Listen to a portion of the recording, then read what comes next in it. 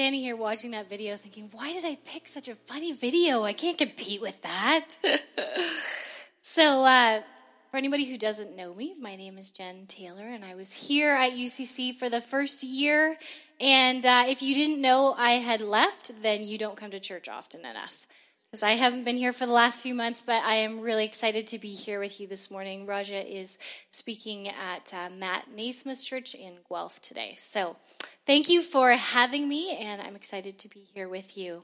Now, unless you live under a rock, then you have heard about the Starbucks controversy that has happened this week. I was in Starbucks this morning, picked up my own red cup.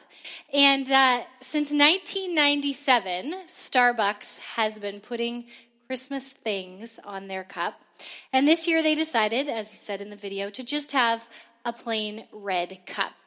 And somewhere along the line, 1 or 100 really annoyed Christians decided to speak out on this. And as we've heard in past years, have called it the War on Christmas. So in 2006, somebody coined the phrase War on Christmas as an attempt to take Jesus out of Christmas.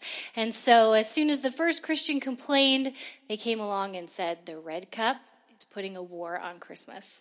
And as of yesterday morning, there were 9.2 million news stories on this stupid red cup.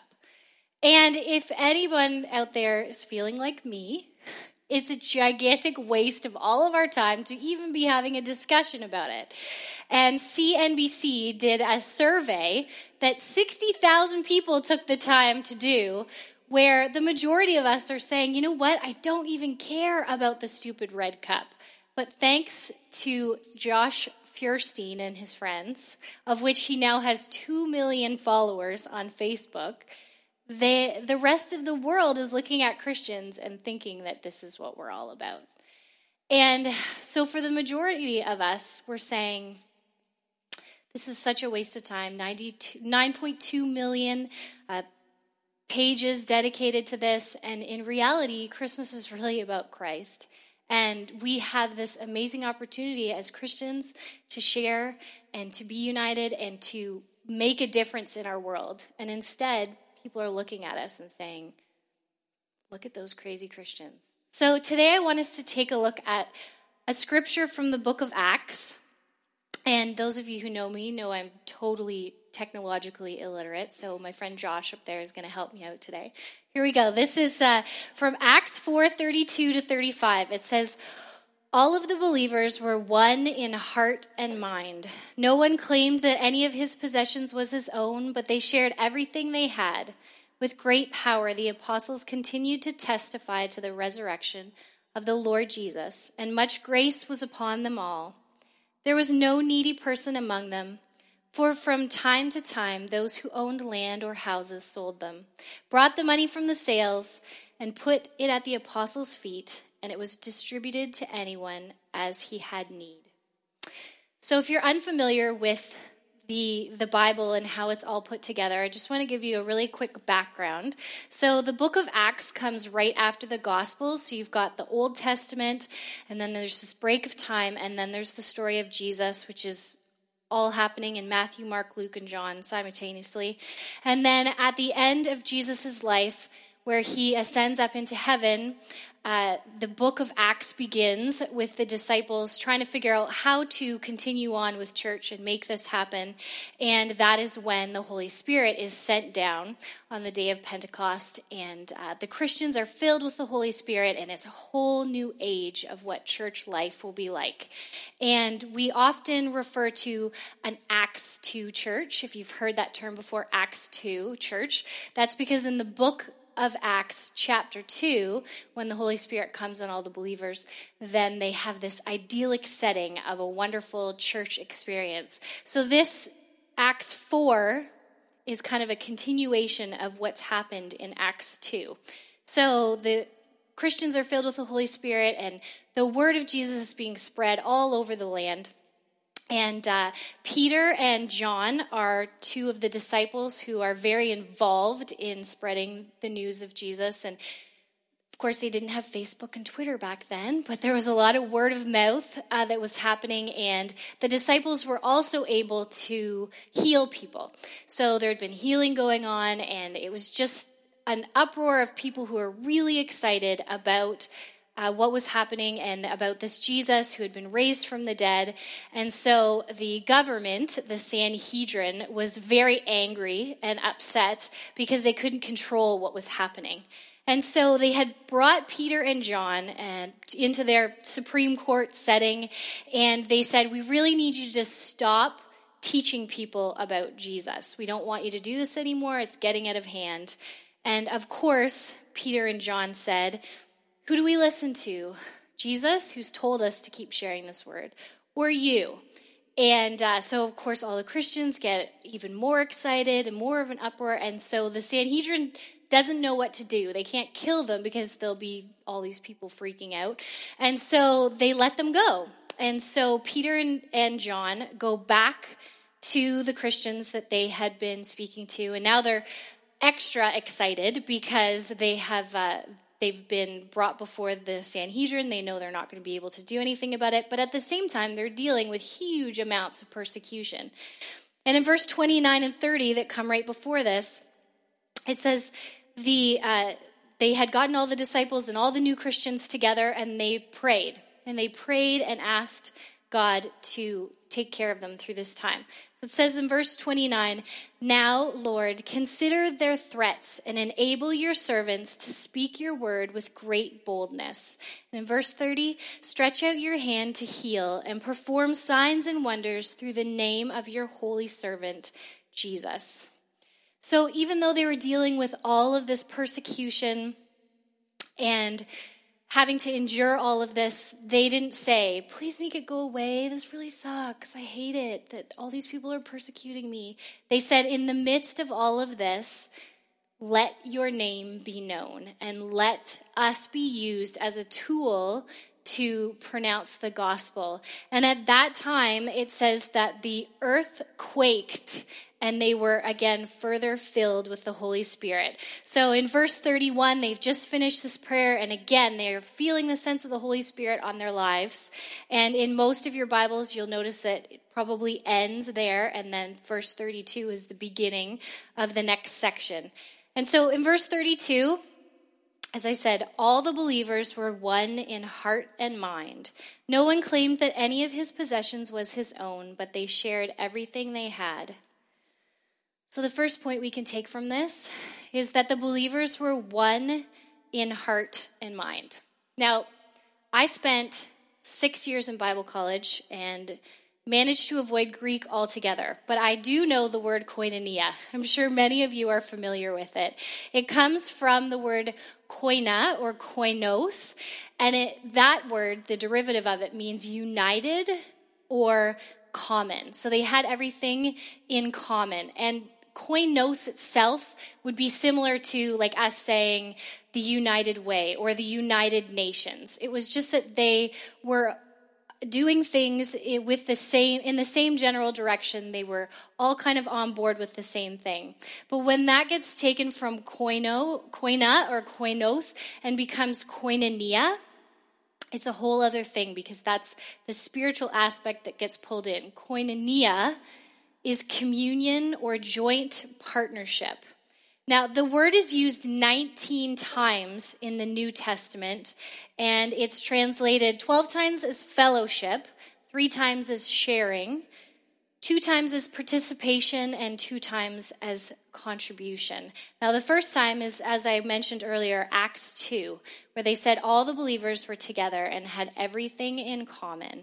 So, as believers, they were doing everything together in order to bring people towards a relationship with Jesus Christ.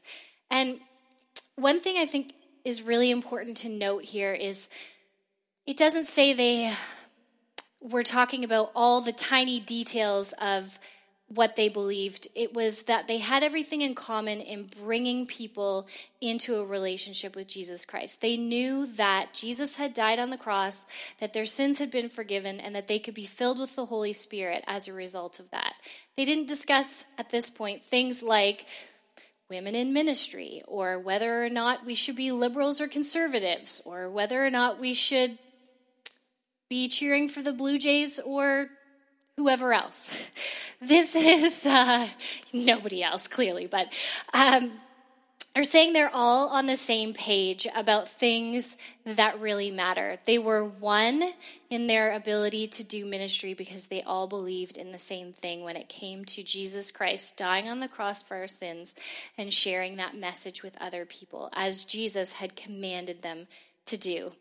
Now, I work for this great little organization called Blue Sea, and many of you know about it because half of the congregation is somehow connected to it.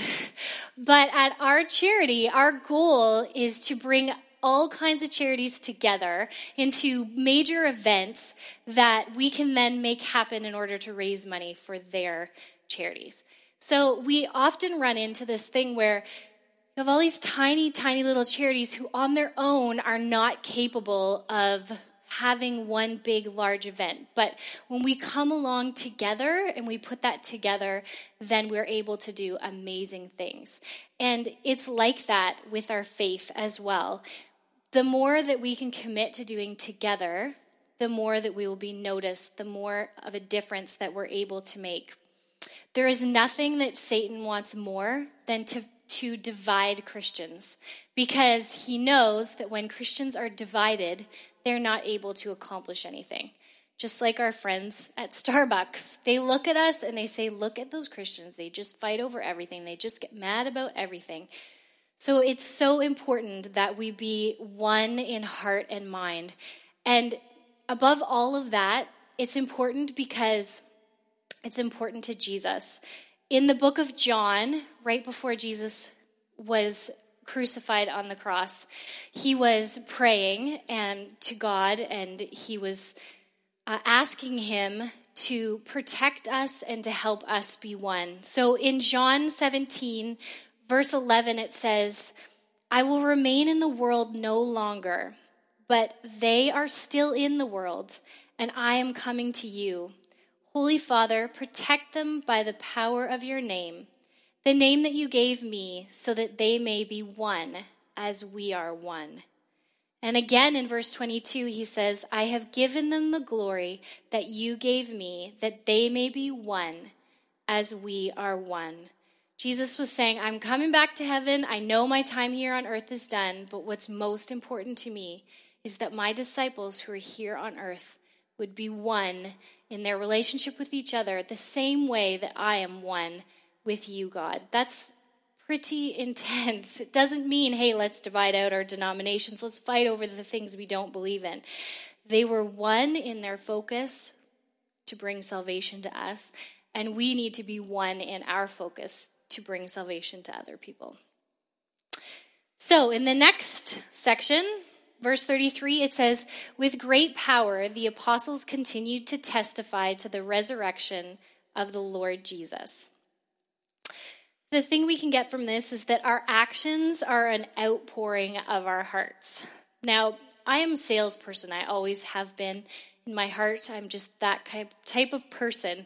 And I read a stat once that said that if you experience something or you try a product or something, that if you love it, then you are more than likely going to share that experience with 8 other people. And if you hate it, you're probably going to share it with 8 other people as well.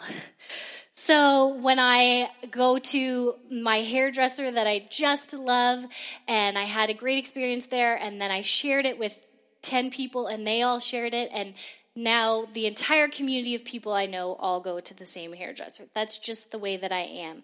And it is the same with our faith. If we have a deep and meaningful relationship with Jesus, we cannot help but want to share that with other people. So when it says that with great power, the apostles continued to testify to the resurrection of the Lord Jesus, they were sharing about what Jesus had done because they had seen it and they had felt it in their own life. I once read another stat that said, don't tell them Jesus loves them until you're ready to love them too. So what we experience in our own life and in our relationship with Jesus allows us to minister to other people, and it makes us want to share with other people.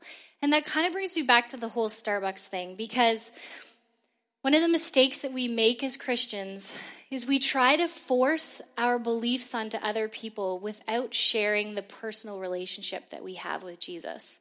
So if a place like Starbucks is known to say, we're not a Christian organization, why do we need to put baby Jesus on our cup? Or snowmen, like that's a whole other thing. But for us to go in there and say, absolutely, we need to shove faith down people's throats, they don't know why it's important to us. They don't care about the outward expression of it because they don't have the inward expression of it. So as Christians, we need to be living out of our inward expression so that the outward stuff comes very naturally. The next part, it says, and God's grace was so powerfully at work in them all. What we can learn from this is that God blesses those who live for him. Now, in some translations, instead of saying God's grace, it says power and grace was upon them all. And they were able to accomplish great things because they were living their lives for Christ. Now, this is something that personally I find very difficult sometimes. I am a control freak. I like to be in control of my own life. I like to know what's going on all the time. And a relationship with Jesus Christ is a sacrifice because we're giving up full control of our lives in order to live for him. And Jesus himself was the greatest example of this. When he came to earth, he gave up all of his rights. He became a human being, which compared to God is pretty crappy, I think. And yet he was willing to do that. He forfeited the whole world in order that he could come here to die for our sins. And so we can learn from that experience, and we can give up our control of our own lives over to Jesus in order that other people would know about him and that our personal relationship with him would grow. And through that, we are blessed in immeasurable ways. So the disciples were given power to do miracles, and they were given the grace of God in their ability, of course, to grow as Christians and to be forgiven from their sins. And I think it's really interesting to note here that they didn't do anything crazy fancy. They were just sharing from their own personal convictions. So often we believe that there's just so much more to it than just being a really good friend or just openly expressing the different things that God has done in our lives. But there was no magical sales pitch that converted the Christians. There was no programs put in place or buildings that were built in order to reach other people. This was just they had had an experience that changed their life, and they chose to together share that experience with other people. So they had the miraculous response of the miracles, but then they also had a very practical response. So as Christians, the most practical response of the salvation that we've received is that we share it with other people, and as a result, God will bless our lives. Now, I'm not saying anything like you're going to have great, awesome, amazing things, because that's not what it means. It means that we will experience the blessing of that relationship with God, and then we are able to share that with other people. For anyone who's ever had the opportunity to share your faith with somebody else and to see them come to faith as a result of it, there's no greater blessing than that. So that is what God's grace and power on their lives was like at that.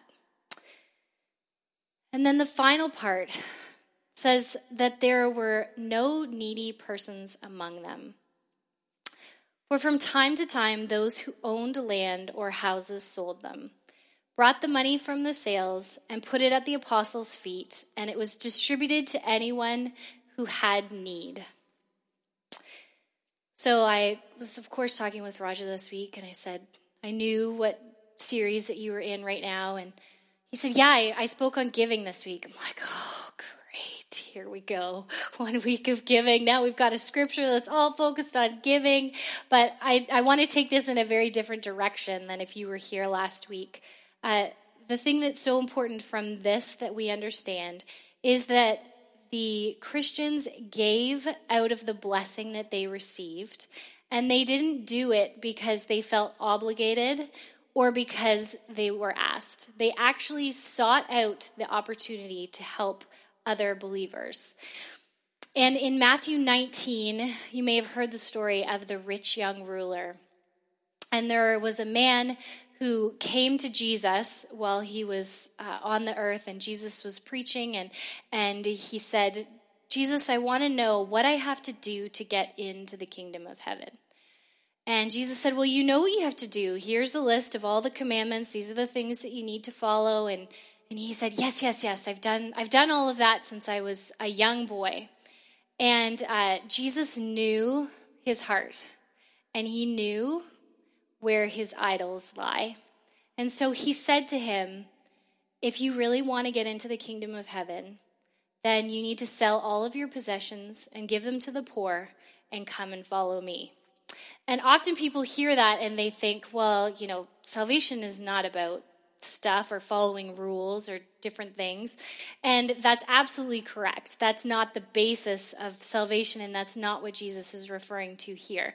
But Jesus knew that that man was going to be stuck on his stuff, that he would never, ever be able to fully surrender his life over to Christ because he wanted to have his stuff more than he wanted to have a relationship with Jesus. And it's the same as that control issue of wanting to be in control all the time. Having our stuff allows us to feel comfortable in the situations that we're in. It's security for us. And so giving away our things is, again, an outward sign of something that's happening inwardly. We trust that God is able to take care of us, regardless of what kind of a situation we're in. And so we can give our stuff back to him. And another thing that people will often say is, wow, this whole Acts thing feels a little bit like a cult. All these people are selling their stuff, and they're all together in one location. And a couple things that are really important to note is that when you're in a cult and you're asked to give up things, there's usually 3 different ways that happens. The first is through manipulation. You're told, you know what, if you give up your stuff, you're going to get something that's way better. And they will lead people to believe that giving up of your stuff will get you so much more stuff. And the second thing is they often will do it by force. They'll say, you know what, if you want to be part of this, you absolutely have to give up all of your stuff.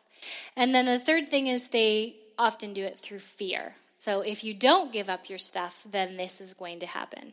And as you can see here in these scriptures, none of that is the case. This was not a matter of them even being asked to do it. It was simply an outpouring of what they already felt inside. They were ready to leave it all at the feet of the apostles. And one thing that really hits home to me is the very last part of that scripture. It says, it was distributed to anyone who was it was put at the apostles' feet, and it was distributed to anyone who has need. So again, as somebody who always struggles with control issues, I have been in many situations where it's hard to give because I don't have control of how that money gets spent. So I heard of a church situation from a church that we were in much earlier, where the people in the church were really upset with how the money in the church was being spent. They were not happy with the pastor, and so they started designating all of their gifts. So every time they would write a check to the church, they would write on it, this money has to be used for a new piano, or this money has to be used for the care program.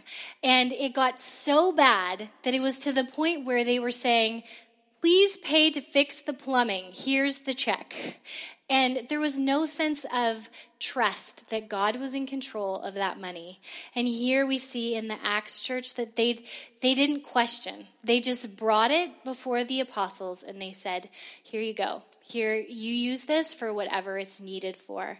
And if we had time to continue on further, then you would see that we're not just talking about here's some money from my paycheck. They were selling their homes. They were selling their cars. They were giving huge chunks of money, and they were saying, we just trust you.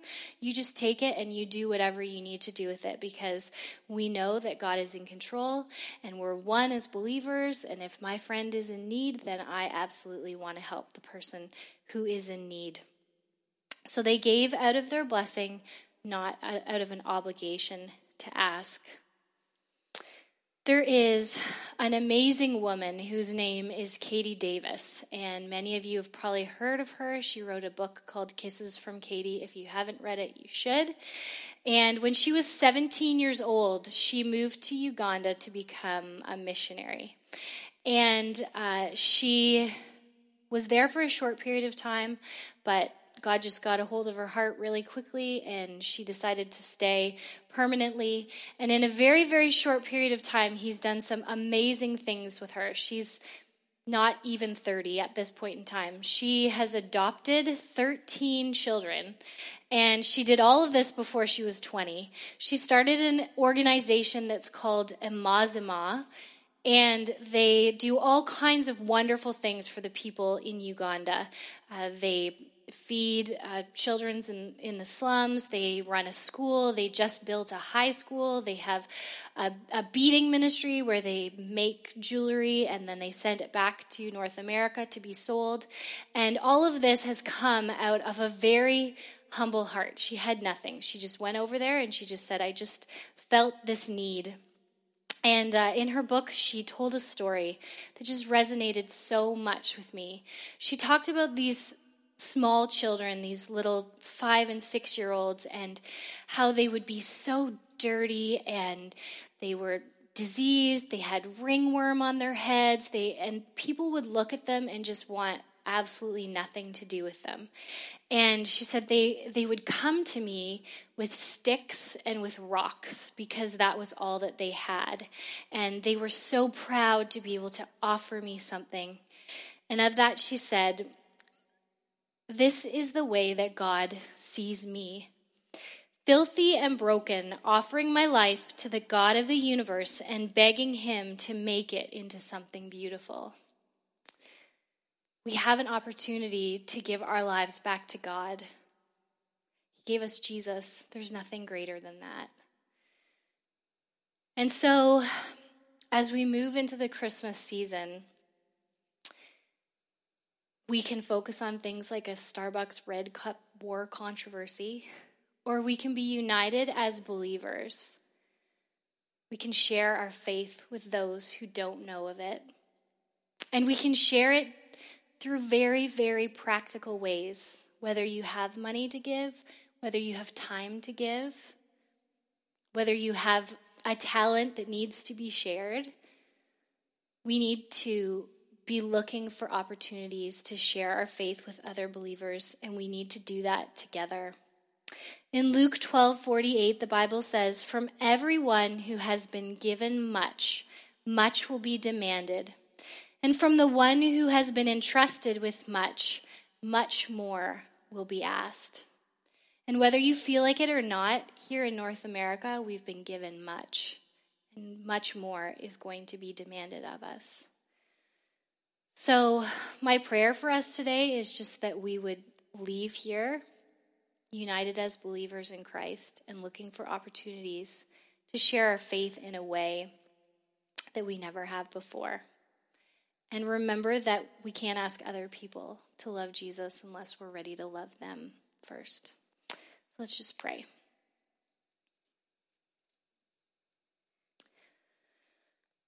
Heavenly Father, I thank you so much for the sacrifice that you made on the cross for our sins, for being willing to live on this earth for 33 years as a human being in order that your plan for our salvation could be accomplished. And Lord, I thank you for the Church of Early Acts and the example that they are to us. That as Christians, we can accomplish so much if we do it together and if we give our control over to you. Lord, I pray for every single Christian in this room today, that you would bless them, that you would give them the power and the grace that they need to do wonderful things for you. And I pray, Lord, that as we go into this busy Christmas season, that our focus would be on these things, that this would be an opportunity for us to share of the wonderful things you've done in each one of our lives, whether it be through our words or through our actions or through our generous gifts, because you've given us so much. We have so much more to give. And I pray all this in your name. Amen. Thank you guys for being here, and have a great day.